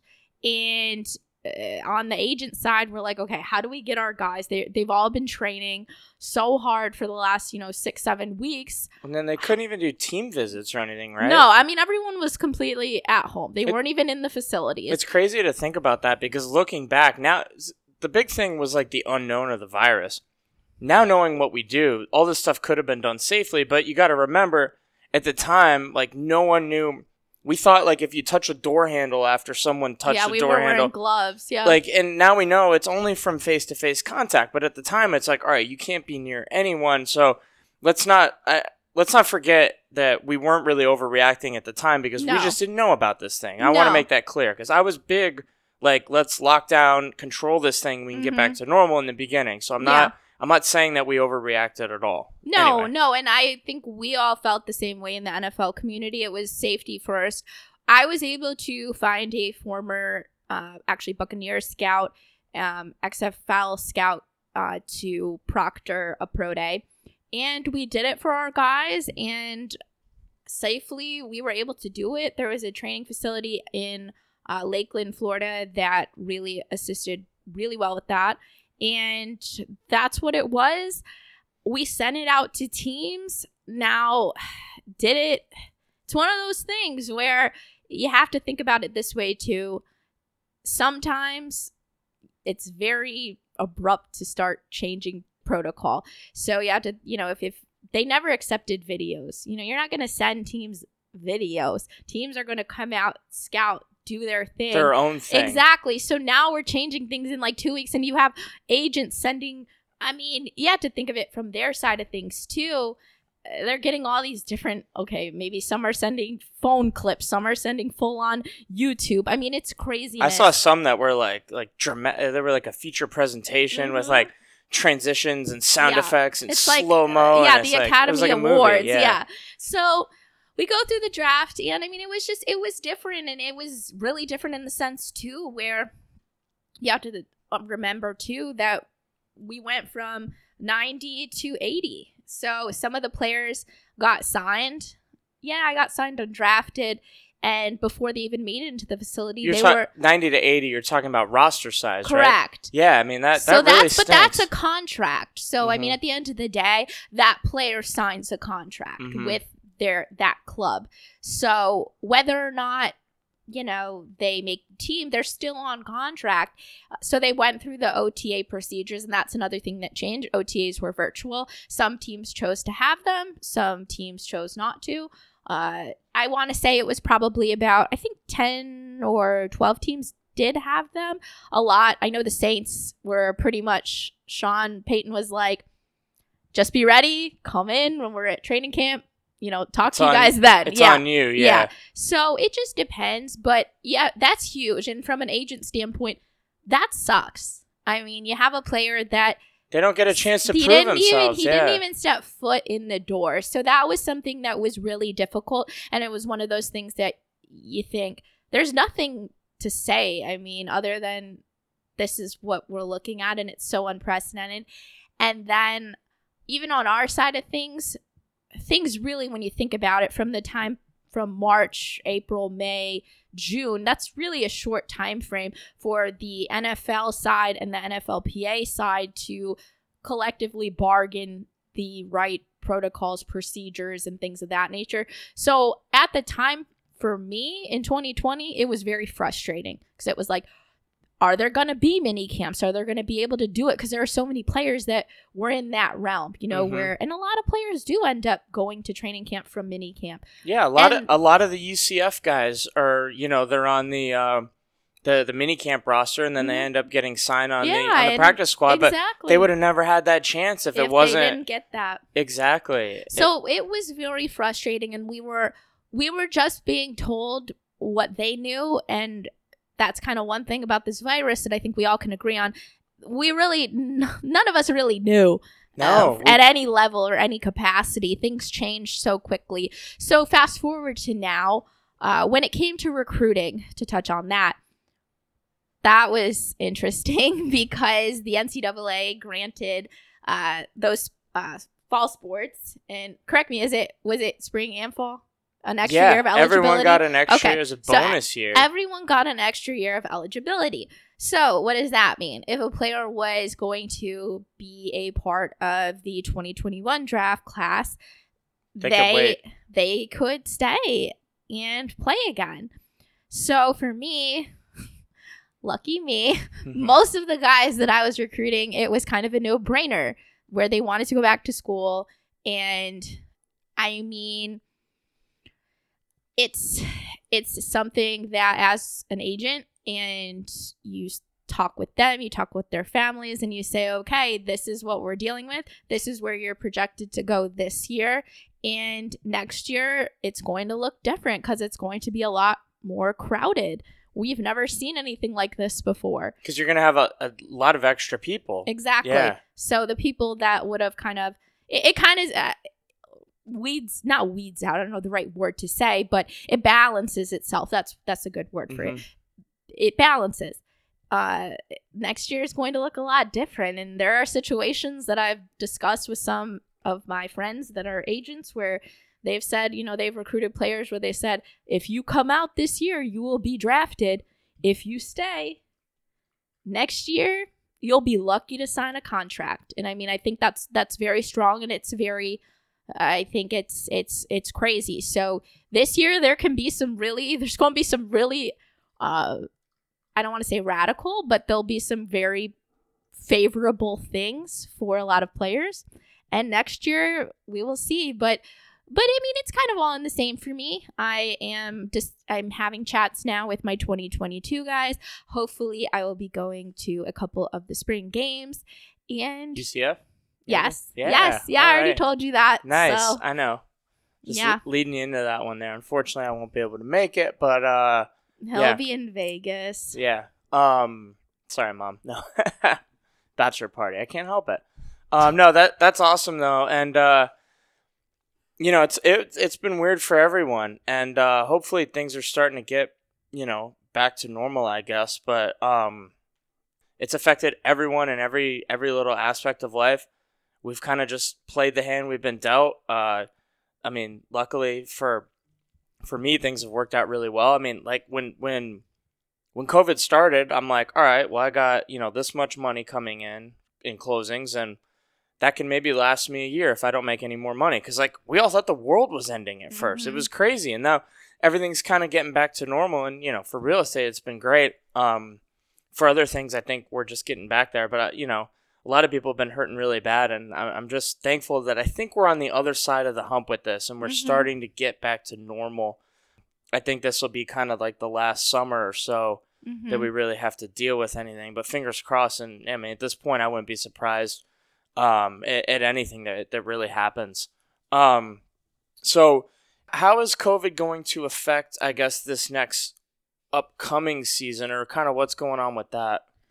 We had a call, actually not a call, we had our NFL agent seminar that usually is at the Combine this past last week. And it was different. I did it from my bed. Zoom. And and from my bed. Usually we're in a huge conference room, and it's one of those times where everyone is in one place and it's crammed, and it's always interesting because there's a open mic time in person. It didn't really happen this So year. you get up and tell jokes? No, but it's to argue, Yeah. to bring all the lawyers to the mic to debate, and it's always very entertaining. Oh, I'm sure. Oh, trust me. But this year, really, that was one of the the first questions asked. What is going on for this? Like, let's just go into it. Are we going to go in at 80 for the rosters? Are we going to have a preseason? Because once again, that really impacts a lot of players on making that 53-man roster. Didn't they agree in the last CBA to cut the preseason too? I don't even remember because it changed so many times. It changed, and just kind of to echo or add to that, the preseason, the roster size, opt-outs probably, what else? OTAs, that has to be collectively bargained, meaning So the PA and the NFL have to discuss and come to an agreement on that. So Negotiated, yeah. Exactly. So it has to. They have not announced anything yet, but if I had to take an educated guess from the seminar, I think we're going to probably be looking at situations like last season. They're basing it on science. They're basing it on the ability for people to be vaccinated, and I mean, as they should. I mean, you have to think about how are we going to make these decisions. Just vaccinate all the players. Wouldn't that work? And the coaches? I don't know. That's not my job, and I'm glad it's not. But I mean, NFL's got I think a shit it's ton on of it's money. on the country too, though, because you have to think about it this way too. The players go home. We didn't have a bubble like the NBA did, so No games canceled either. Incredible. Great job with NFL and their whole operations staff and everyone with that. That's absolutely. I mean, got kind of dicey toward the middle. Yeah. They were really shifting. Honestly, I thought it was great. Like that one week when we had a Monday night, a Tuesday night, a Wednesday night, a Thursday night game, I'm like, this is amazing. We should have, well, I shouldn't say we should have COVID. We should have these weird games Yeah, every don't year. say that. Now, you know what I mean, though. It made it fun. Like Wednesday night football, Tuesday night football. Yeah, Hello? but that's not ideal. So No, it sucks. This is one thing, though. I think the NFL, in order to stay on schedule, really sacrificed like some of the health and safety of the players, because these teams were like not practicing for 2 weeks and then having to force to play a game. Yeah. And I feel like the injury risk was a lot higher than the risk of There COVID. was- yeah. But, the optics were good. It's like, hey, we stuck to our schedule, but was it really worth it? Like the product on the field, the Broncos, that Broncos game was terrible. They had no quarterbacks. Yeah. Shout out Blake Bortles for not wearing a mask. You could have gotten a start that week, but whatever. Yeah, I don't know. But anyway, they powered through it. I guess it really didn't affect that much anyway, because the teams that were affected by COVID didn't end up being that good. I mean, the Steelers were a fraud. You don't have to comment on this. The Broncos were decimated by injuries. They never really had a chance. So That was crazy. I have to say that was something that was, But I do have to say that, and this is definitely an agent comment, the player that stepped in, I believe he hadn't played quarterback since high school.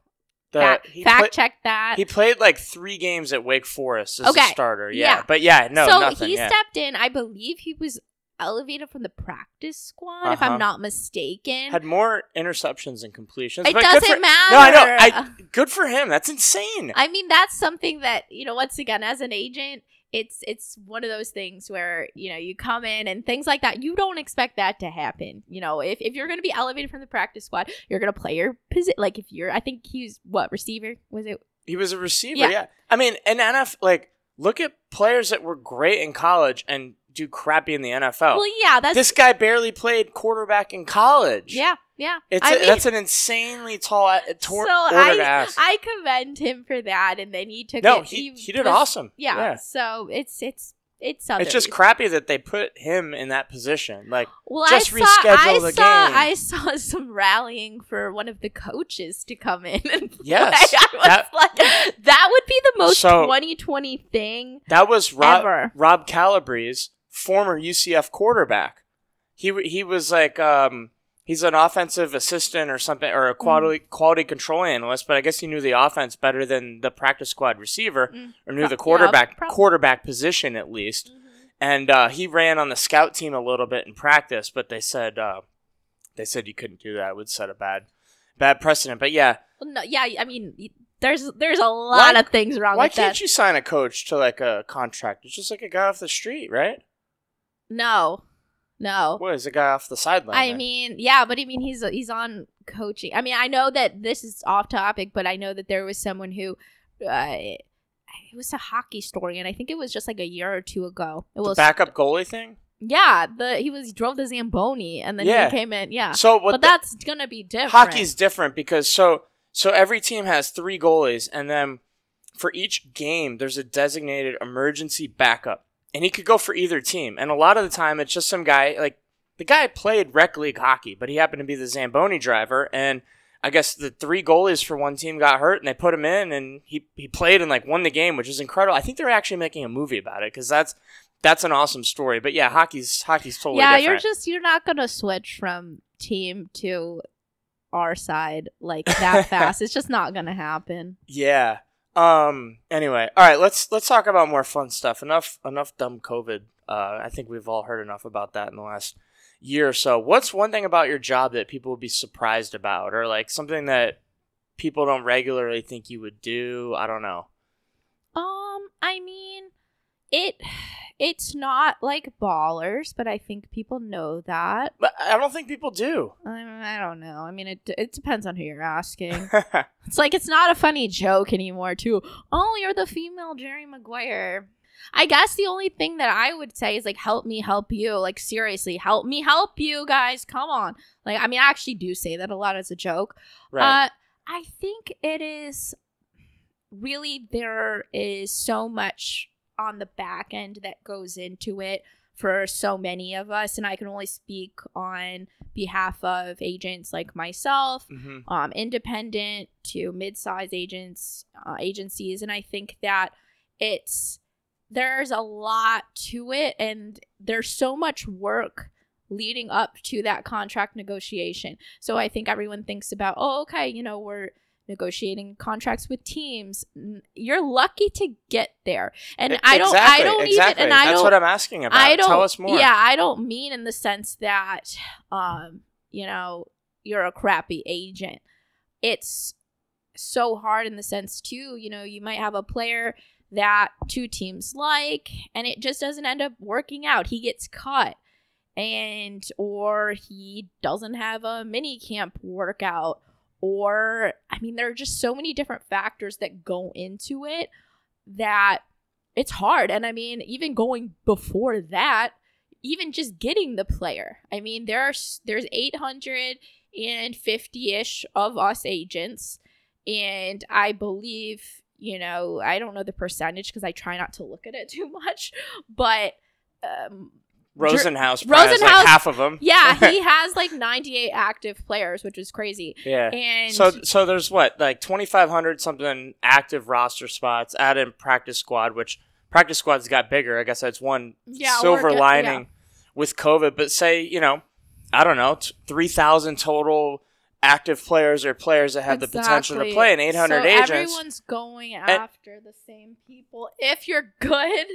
at scouting, that's one of the things too. That's a whole nother kicker in this. And it's not, as a female, I can say too, I see some really bad scouting in men. Sorry guys, but I'm not really offended. Bad. Men are idiots. Well, no, and I mean, it's one of those things that there are so many different aspects to it, and I think there's a lot of components. But I think it's just getting to that contract is huge. Whether it's, you know, it's their rookie contract or the second contract. That's the most important thing. I mean, it is. But getting there can be very hard, and it's hard because a lot of players they'll get poached from larger agencies, from a smaller agency, from first to second, and it's difficult. And the NFLPA can't police everybody, so it can be difficult. But I think it does kind of go back into the relationship side of things that I try to do a good job with it, that my guys know, like, I have their back, and you know. Okay. How about this? Totally off subject. All right, how does like leaking of contracts and stuff like that work to the media? How do Adam Schefter and like Ian Rappaport always have the stuff first? Do they just know all the agents, or like they know the GMs, or do you know anything about this? That's a good question. I think that, you know, the agents will discuss things with them. We have access to, like, I have access right now to pretty much everyone's contract. Like, okay, so that's like public info, kind of. No, it's agent info. Well, I know, but once more than one person has something, it's not a secret. You know what I'm saying? Yeah. Oh, 100%. Yeah. So yeah, pretty much. Okay, how about this? Who's the most famous person in your phone? I always say if someone gets my phone, it's a you're putting me on the spot here. Yeah. I don't know, famous as in what? I don't know. Like followers wise? In 2021, that might be the best way to benchmark famousness. I don't know. I mean, I guess. Do you have Drew Rosenhaus' number? No. Can anyone even talk to him, or is he just like untouchable? Yeah, you can definitely talk to him. Can I call him? I mean, I don't have his number. I'm good. Jadeveon Clowney. Oh, nice. I mean, he's cool. He's funny. Clowney we played against him. He had a pretty good game. That was our one loss in the 2013 Fiesta Bowl year. Actually, was to South Carolina at home. We only lost by 3. I mean, I think if you go from like fame wise, and this isn't a sports reference, Corey Wharton from Teen Mom OG has so many, I don't a even. million followers. I don't even know what that is. Well, it's a funny story actually. So Fred Jackson, Bills running back. Oh, legend. Yeah. Yeah, literally legend. We were doing his camp in Buffalo, and we always do. It's such a fun weekend, and I can't wait till we can do it again. We do a. Oh yeah, you're a Buffalo chick, right? Well, I'm not. No, I'm not from Buffalo. But you're like a. I got a bunch of Bills guys. There you go. I got okay. the Bills crew. Yeah, And, Gabe Davis for life. Like. Yeah, I mean, you're the epitome of Bills Mafia. What does that mean? I mean, I would jump through a table for. You would anyone. jump through a table. Yeah. You can drink. I can drink. That's it. Okay, I'm honorary Bills Mafia. Let's go. I actually had a Bills shirt on yesterday, so. Yeah, he wore an OJ shirt or jersey Oh, yeah. to a Bills game. I did wear or an a OJ Bills, jersey. not a game, a watch party. The playoff game. All right, Yeah. so tell me about So Corey. yeah, so we do this camp and I plan the logistics of it, and we have Olive fried some of his Aaron Williams, one of my guys, Stevie Johnson, another one. We've got I love Stevie Johnson. oh yeah, He's he hilarious. just texts me. Yo, But yeah, call him. No. I mean we could, but I don't know what I'd ask him. I mean we could, but basically I see on the Corey Wharton, I'm like, who's Corey Wharton? Is that a player? Like I've never heard of. So I Google him and I'm like, oh wow. Like one of the other agents, Fred's agents, was like, I'm like, do you know who Corey Wharton is? He's like, nah, but I mean, whatever. And I'm like, yeah, whatever. I'm trying And to look so- him up right now. You know, he's got 1 million followers and He's got 1 million followers? yeah. Okay. And so he's on MTV and I'm like, oh, you know, whatever, cool. So, I mean, I'm stressed out. You know, we go from having a happy hour open bar at night to waking up at the crack of dawn with 150 kids. Children, yeah. Yes. Oh, So- fun. Yeah, I mean, it's always absolutely fantastic. Yeah. So we get to the event and I'm talking to Corey and I didn't realize it was him. And I was like, are you a player? And he was like, I'm Corey Wharton. I was like, oh, I'm sorry. Like, I didn't realize it. And I was like, Are you still a player? Like, no, but I mean, nicest guy ever. You know, I think he liked that. So I think he's probably like the most quote unquote famous person. Whenever I tell younger people about I've never him, even heard. I still they're haven't heard of like, him. oh, so I don't know. That's probably it. He was on MTV's The Challenge too. He looks like he could be a player. Yeah, definitely. He's in shape. Yeah. Okay. Cool. Well, that's interesting. Stevie Johnson, man, I miss him. He was a really good receiver. He was a steal in the draft. I remember too. Was on some not good Bills teams, unfortunately. But Stevie Johnson. Let's call him. Okay, put it in the microphone. See if he answers. I wouldn't answer. I talked to him yesterday.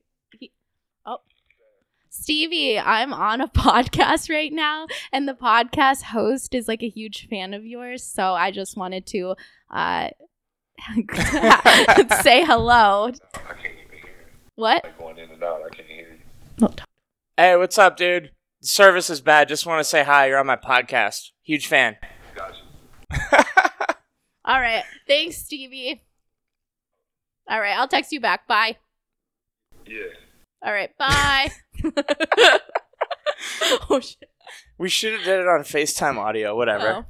Oh. It counts. That was cool. Okay. So Corey Wharton, most famous person. So do you represent him? No. You represent anyone that's not a football player. Yes. Who? Trey Forte from Love Island Season 2. He actually played at Ohio State and kind of transitioned into the reality TV space. So work with him. What's he do now? We're working on getting him back on TV, but, you know, collaborations, fitness. I actually know who that is. So Oh, okay. yeah. Love Island. That was a fun show during quarantine or whatever. They had them all up in Vegas, right? Yes. Yeah. You watched that show? I watched a little bit of it. Stevie's texting me. But it's like it's going in and out. It's a stupid service here. What are you doing? I'm sending him a picture. How do I look? How's my hair? You look happy. All right, cool. But anyways, he's great. Okay, so something about Trey, and I get asked this a lot. How did you transition into that space?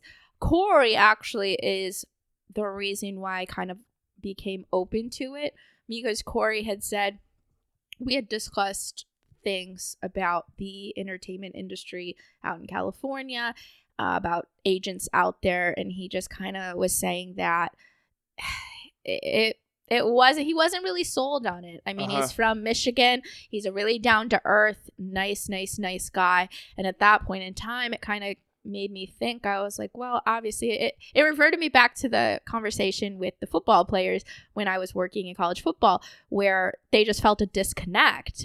And you shouldn't have that. No, you shouldn't have that, and it's not that hard, in my opinion. But once again, this is what I do 24/7, 365.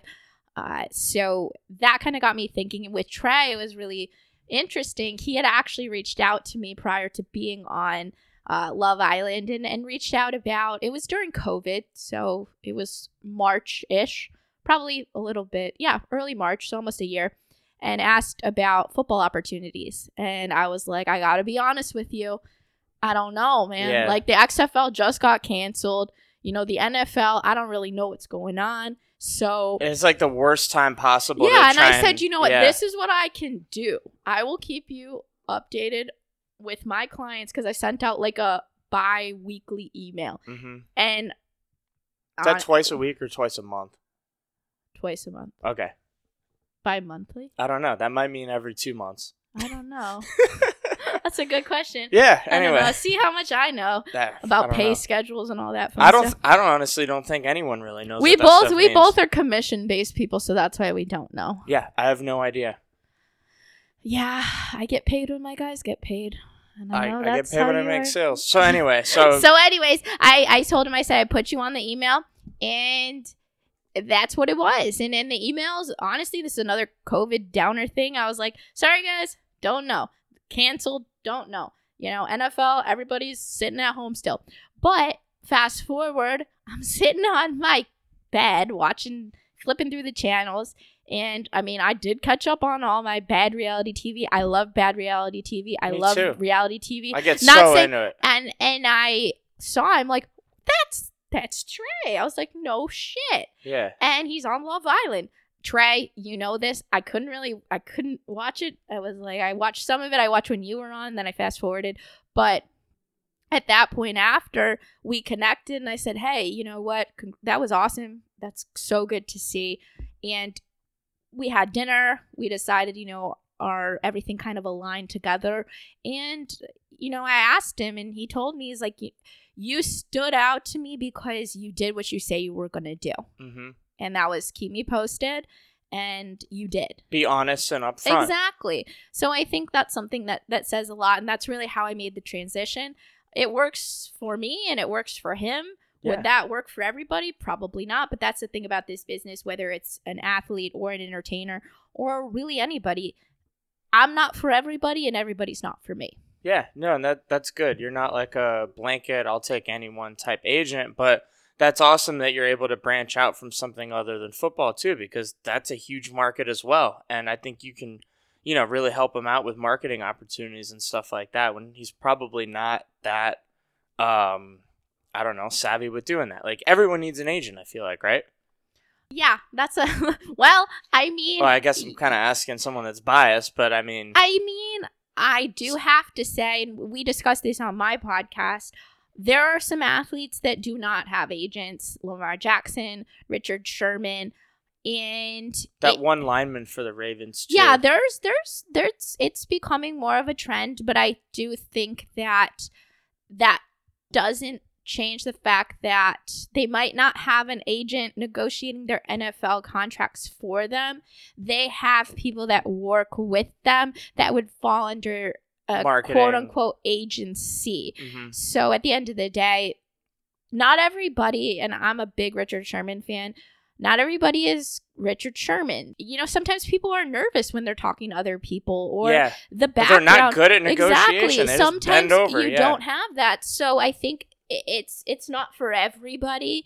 And sometimes too, you got so many other things to focus on.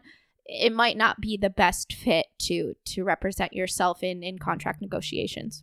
I definitely agree with that. That's like, I guess for me, some people want to sell the place themselves. And actually, the guy that just called right now, He was someone that was trying to sell his own place and then got fed up with it and hired me. And I've had more showings in the last 2 days than he did in the last 2 months because and he was like, look, I'm tired of this. I don't understand it. I'm like, yeah, I mean, that's why my job exists. So you don't have to do it. You can break me off a little piece and I'm going to get you a better price than you would have on your own. Anyway, let's circle back to UCF. Gus Malzahn. The fan base is super excited about this. Forget about Josh Heupel, whatever. He's in the past. Gus Malzahn, I mean, I was not sold on him at first. I'm like, we're getting, a fired leftover coach. I spent 2 minutes researching him and realized he's a hugely successful SEC coach. He lasted over a decade in the SEC, which just doesn't happen for coaches most of the time. He beat Nick Saban 3 times, did lose to us in the Peach Bowl, but, I mean, that was one of the best teams in college football history, let's be real. What can you tell me about Gus Malzahn, and what are your thoughts on him as a hire for UCF? I think it's a great hire. I worked with Auburn when they were in the Chick-fil-A kickoff game in Atlanta and played Louisville. And I think he brings a level of professionalism and etiquette that really just speaks for itself. And I've seen that level of etiquette and professionalism working with programs like Alabama, I want to say Georgia Tech. It's a presence, and it's something that you can't necessarily describe. It's just there. He radiates a presence that everyone kind of gets on, and it really trickles. Absolutely. Yeah. It's a professional presence. This is business, and that's important. I mean, I think that it's a great hire, and I think it's something for UCF to be very, very excited about. And I know the players are excited about the other coaches that are coming on with him. And I think it's a great move for UCF. I think that even from like a recruiting standpoint moving forward, I think it's going to open a lot of opportunities. I think players are now, from at least what I'm seeing, there's so much talent that's being dispersed outside of the SEC and the ACC. I think it's something. It's a step in the right direction. I really feel. I don't know. Like, as a fan, I've been like re-energized, revitalized. Gus's social media presence is amazing. Like, he actually tweets, and it's not just stuff that was sent to him by, the social media people at UCF to click send on open doors. Like, he actually has a personality. I'm not, whatever. But no, I feel like we're re-energized, revitalized. We've been sending out offers to guys that were like not even offerable, kind of like above us before. I mean, we're sending out a ton of offers to like these top blue chip prospects, and it's awesome. I feel like we were just selling ourselves short before that.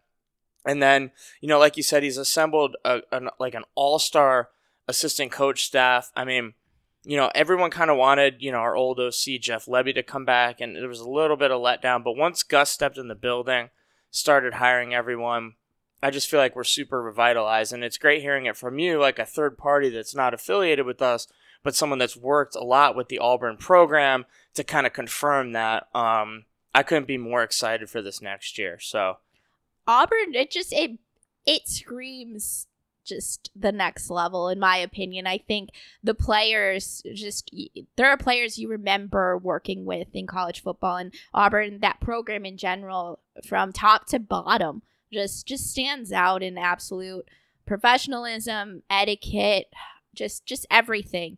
And I mean, one of the things that stood out to me too was when Gus got hired by UCF, the amount of support from current and former Auburn players that were being like, not just saying, congrats, coach, but telling UCF, like, you guys got a great hire. I mean, it really spoke volumes. I didn't see anyone saying that to Tennessee, but that's a whole other story. You don't have to say anything about that. I mean, and my stance on this whole thing's pretty much well known. Anything else? Do you have any questions for me or anything else you want to talk about that I didn't cover? So you develop relationships with the players. How do you help them out? I know you discuss things, and I mean, when does that relationship develop with you? And I know, at what capacity? Because I know that they think extremely highly of you. So I'm just curious about that. Well, I appreciate that. I mean, If they're asking you about agents, that's something. So there's certain things that, well, first of all, I'm not allowed to talk to any player. I'm not allowed to contact any players unless I go through Student Information Directory, SID, whatever it's called, Student Information Director at UCF. But if someone reaches out to me directly, then I'm not going to ignore them. I've always had, I don't know, this goes way back. I think the first player I had a good relationship with was Tristan Hill, and we met each other when he was a freshman. And I think he was like 17, and dude was just an absolute beast. But I could tell, I'm like, this kid, he's gonna be in the spotlight really, really soon. He came in as a freshman and was just like clearly better than most people his age. And I was like, I want to talk to this kid. I want to make sure he stays on the right track. And there were some speed bumps and stuff on the way, but I think it was helpful to be there for him and give him advice in certain situations. And I think when other people found out about that, they've, I don't know, just kind of wanted to talk to me about those certain things as well, because I've seen Tristan go from, a 17-year-old kid to a second-round draft pick for the Cowboys, and it's definitely been awesome to see him thrive. He's in his third year, and I think he's got a good NFL career ahead of him. Yeah, I think it's important to I call it support system. I think that it's always good to have people that understand the process, because sometimes the families don't, and that's, they're not supposed to. How would you? What? It's a very aggressive and it's a very fast process where, and every situation is going to be different. Some players, I've had situations where I'm recruiting a player where they don't want to talk to an agent like December, and and that's, they don't want to be distracted. That's craziness in my opinion, because you're gonna have 50 depending on where you're projected. But I think it's something that with me, I answer all the questions and I'm going to be honest. Tell it how it is. Yeah. It is what it is. You can't, an agent signing with one agent, and I think this is a huge misconception. Signing with an agent is not going to change your draft projection, your draft stock. So if you're an agent and I'm an agent and we have a player that's projected to go, let's say the 5th round. Mm-hmm. So you got some wiggle room there, depending on your pro day, depending on if you're in the combine, whatever it may be. So you can go maybe from like 5th to 4th, maybe, or 5th to 6th, or maybe there are some situations. Tristan Hill went from like end of 3rd, top 4 to round 2 because he absolutely killed the combine. Yeah. And we see that a lot with UCF players because, like it or not, people just don't watch as much, like draft scouts just don't watch as much American Conference film as they do with the Power 5 schools. But I think the misconception is an agent changes it, because we don't. So you're saying if we both represented the same player, he's going to go in the same, where he represented himself.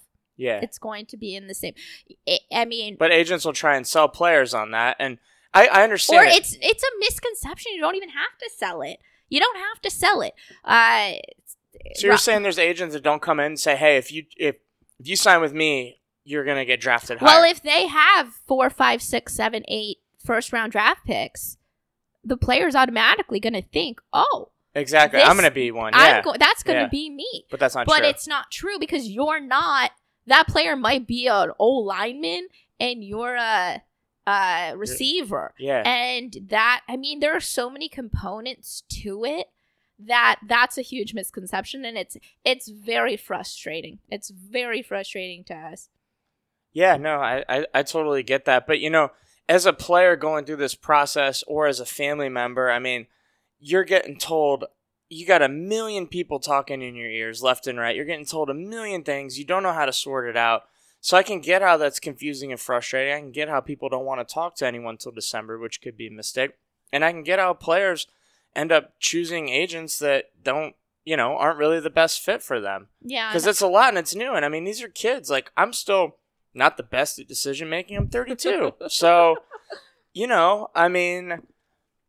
it's all a learning process for everyone. But it's cool to hear from you that you're very honest and upfront. And I think, actually, no, that I could, we could talk to any of any of your players that you represent, and they would absolutely say the same thing. Yeah. And that's important because in any business like this, your word is everything. And if you break that once, then you lose trust in everyone. And that's all we've got at the end of the day. So that's definitely cool. And it's one of those things you have to be honest with. What can you guarantee? I was recruiting a player, and he's going to actually be playing another season this year. And if he would have came out, he would have been about a 3rd, 4th rounder. Went out there and spoke with him in person. And, I mean, we sat face to face, and I told him, okay, I mean, for me, this is exciting news. It's great news. I mean, I said, so if you come out now, you're at like the 3rd, 4th round range. You know, obviously you're not going to play in the Senior Bowl given you're a junior. And some of the All-Star games have already been canceled. It's up in the air, but that's just where you're at. It's something to think about. Here you go. But it's your decision. I did say, next year, I can't give you certain answers. I do believe things will be more back to normal in 2022, given the country will be more vaccinated and X, Y, and Z. But once again, I cannot guarantee. And he said, and this wasn't anything to try to get me to say, to match it or anything. He goes, I've talked, because I always ask, I go, so I know your other agents are reaching out and this and that. And I mean, this is a face-to-face meeting too, not Zoom or anything. Right. I flew out there to meet with him. Right. And he said, I had an agent say that if I stay, I'm a guaranteed 1st round pick. And I said, I can't guarantee you that. There was no hesitation in my mind because I can't guarantee that. No one can guarantee No that. one can guarantee that. You know who was a guaranteed number 1 overall pick? Who was that USC quarterback? He ended up Matt Barkley. Matt Barkley was supposed to be number 1 overall if he came out. He stayed. His offensive line sucked the next year. He ended up getting drafted in the 4th round by the Eagles and never did anything. And he was supposed to be guaranteed. I'm He's sure on the Bills. Oh, he still plays? I don't know. Yeah. Well, anyway, he was not a 1-1. Here's another example on the opposite is Joe Burrow.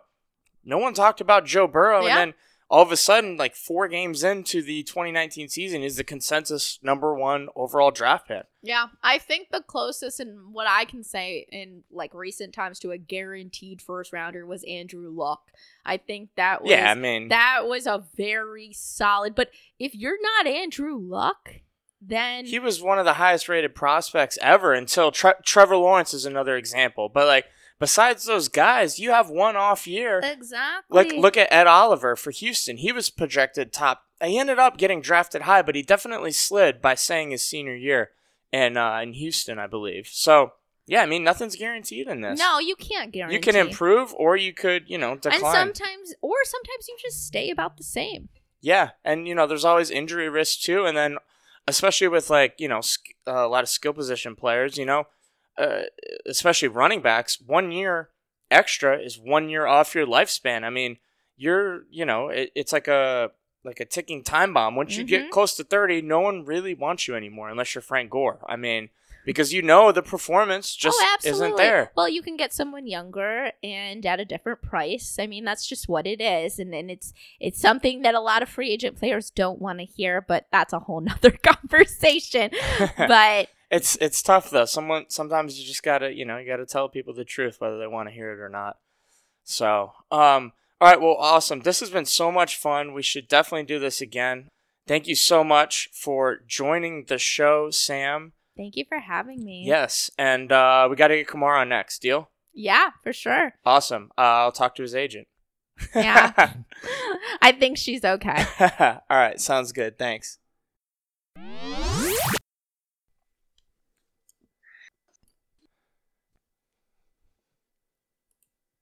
All right, that was an awesome interview with Sam. Definitely awesome having her in studio and on the show, and looking forward to talking to Kamar and supporting his restaurant as well. Be on the lookout for more information for that on, all of our social media. By the way, whether you're looking to buy or sell a home in Orlando or anywhere across the nation, let Night House Network match you with an experienced realtor. At closing, we make a donation in your name to the Keep Charging On Fund. We match you with an experienced realtor that's a UCF supporter, and best of all, it's 100% free. Buy nights, 4 nights, supporting nights. Visit nighthousenetwork.com for more information. All right, last up, we've got Moo's Mailbag. Thank you guys for all your questions, as usual. First up, we've got Honest Night. Why isn't UCF women's basketball not ranked? Doesn't make any damn sense. Moo, what do you think? Well, I don't really know much about women's college basketball rankings, but the thing is that, I mean, just general numbers, like, they only do a top 25, but there's 64 teams that still make it into the tournament. So you figure the 25, like, you're only going to be like a 5 seed, even if you're ranked, and we're planning on being an 11 seed, so. Yeah, I mean, we're fine, and plus, I mean, USF was barely getting any recognition, and they were better than us, you know, resume-wise, and then we beat them once, and I don't know if they do any more rankings, so at the end of the day, it really doesn't matter. I think we're going to make the tournament regardless, and yeah, rankings are stupid, like we've always talked about. All right, next question. What do you got, Moo? Next one is from Justin at PlainGuy04. What's one weakness of Gus Malzahn that we should be prepared for? I heard his wife is awesome at recruiting, and he likes Waffle House, so that might be... So that's a weakness? Well, it's not first watch. Very true. I don't know. I'm grasping at straws. By the way, I'm about halfway through his book, and I can't really finish the rest because it's like too football-y. Like, I don't really understand what they're saying. But in general, it's very refreshing. This guy is an offensive genius. And I talked about it last show. He was a high school state champ. I've said it a million times. He literally wrote a book on the no-huddle offense. This was published in like 2000. I know he's progressed since then. Super excited for him to come and use all the talent we have available at UCF. So yeah, his weakness might be Waffle House. I don't know. What do you think?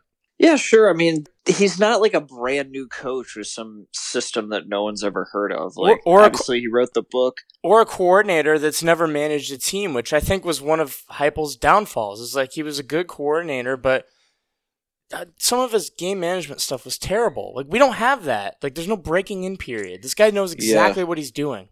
Yep, I agree.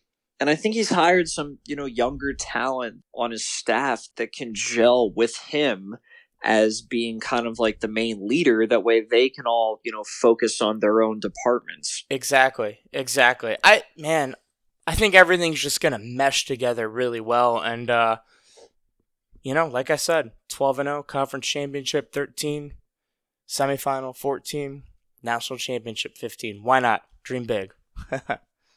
All right. That was a great answer to a what's someone's weakness question. All right. We're going to win the title. Last question here. MD Knight 2016, thank you as always for always responding. I know the season's technically going on, but man, I'm excited for next year's men's basketball team. Do you think next year is an NCAA team? Then he follows it up with, for reference, the team brings everyone back except Darius Perry, Brandon Mahan, and Avery Diggs. They also bring in a top 100 recruit, Darius Johnson. Yeah, I mean, absolutely. I think with Johnny Dawkins at the helm, we always have a chance to be an NCAA tournament team. Now, it always depends on, A, how good the conference is going to be. This year, we only have one ranked team, but Wichita State's also going to be a very hard out. Colin Smith also comes back. Yeah, like you said, with Johnny Dawkins at the helm, I think anything's possible. And, this team started off great with those wins against FSU and Auburn, and then COVID really derailed us. And as you've seen over time, we kind of fell off track. And then as we got to play together more and more, this team's really gotten hot. And I think no matter what happens to end this season, we'll continue that into next year. So I think definitely next year we can be a tournament team. All right, anything else? No, I think that's pretty much it. Continuing to watch UCF baseball. We did have 2 big wins over the number 1 ranked team, Ole Miss, and then for some reason we just, I don't know, fell off the wagon, got swept by Liberty. We play up to our opponent or something. In a tough series.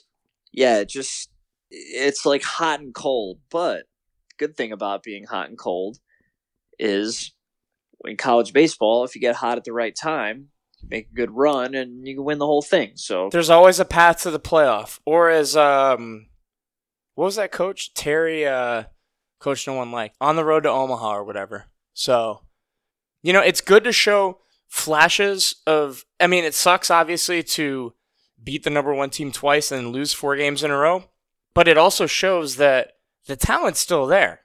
We just got to get it all together, So, yeah, and there's lots of time left between now and, the postseason. All right, anyway, you got anything else? No, that's about it. Just super excited for football. I did have an opportunity to go to First Watch last weekend. Did the market scramble, I've got to tell you. That's like on another level. Anything with goat cheese is on another level. Oof. By the way, I really wanted to make sure and let everybody know about this. Download the First Watch app. I'm telling you, it will save your life. You can now add your name to the wait list on the app before you get to the restaurant. They're popping up all over the place and they're still crazy busy, but this will save you a ton of time. Download the First Watch app, add your name to the list. You won't have to wait as long, so you can get to their awesome new bar menu quicker than you would have before. That's awesome. I didn't know that. And by the way, none of this is scripted. I went there the other day. They have this new crab avocado toast. Yeah. Dude, I saw somebody get that. Dude, all right, so the avocado toast was already like out of this world. Crab is amazing too. Put them together, absolutely insane. Whoa. Highly recommend it. It's literally to die for. It's awesome. I haven't had a bad thing on their menu yet, so definitely go to First Watch. Love having them as our sponsor, and then like you said, they've got a nice little bar menu too now. So do a little, I have a feeling little mimosa. I have a feeling we're gonna turn Gus into a First Watch guy, like by the end of this year. It just has to happen. He's a big breakfast guy, and there's no better breakfast than First Watch. I feel like it's in the cards. Except the one thing is it's not open late. Like anything quality, you can't have it all the time. I still think it's a good fit, though. It's a good fit. We'll figure it out. It'll be his post-game day morning celebratory brunch. Little Sunday morning. Yeah, it's a little Sunday morning thing. Wake up after the win, have a little $1 million Bloody Mary, a little 2 for Moo. 2 for Moo. No, Speaking seriously. of that, somebody from the last episode, which I don't know how the hell you guys do this, but I'm thrilled and honored. I feel like you had to have been listening on like 1.5 times speed to figure this out, but we did have a winner in our contest. The first person to tweet us about what their favorite 2 for Moo was, Night Fan Eric out of Orlando coming in with that. So I sent him his $25 gift card. So hopefully he's enjoying his First Watch. So stay tuned. Oh, March Madness. March Madness contest. Definitely. Lots of prizes. Rock'em socks. Some more gift cards. Okay. Yeah, I still have gift cards. All kinds of cool stuff. So definitely be on the lookout for that on social media. Like always, subscribe, tell a friend. Go Knights. Charge on.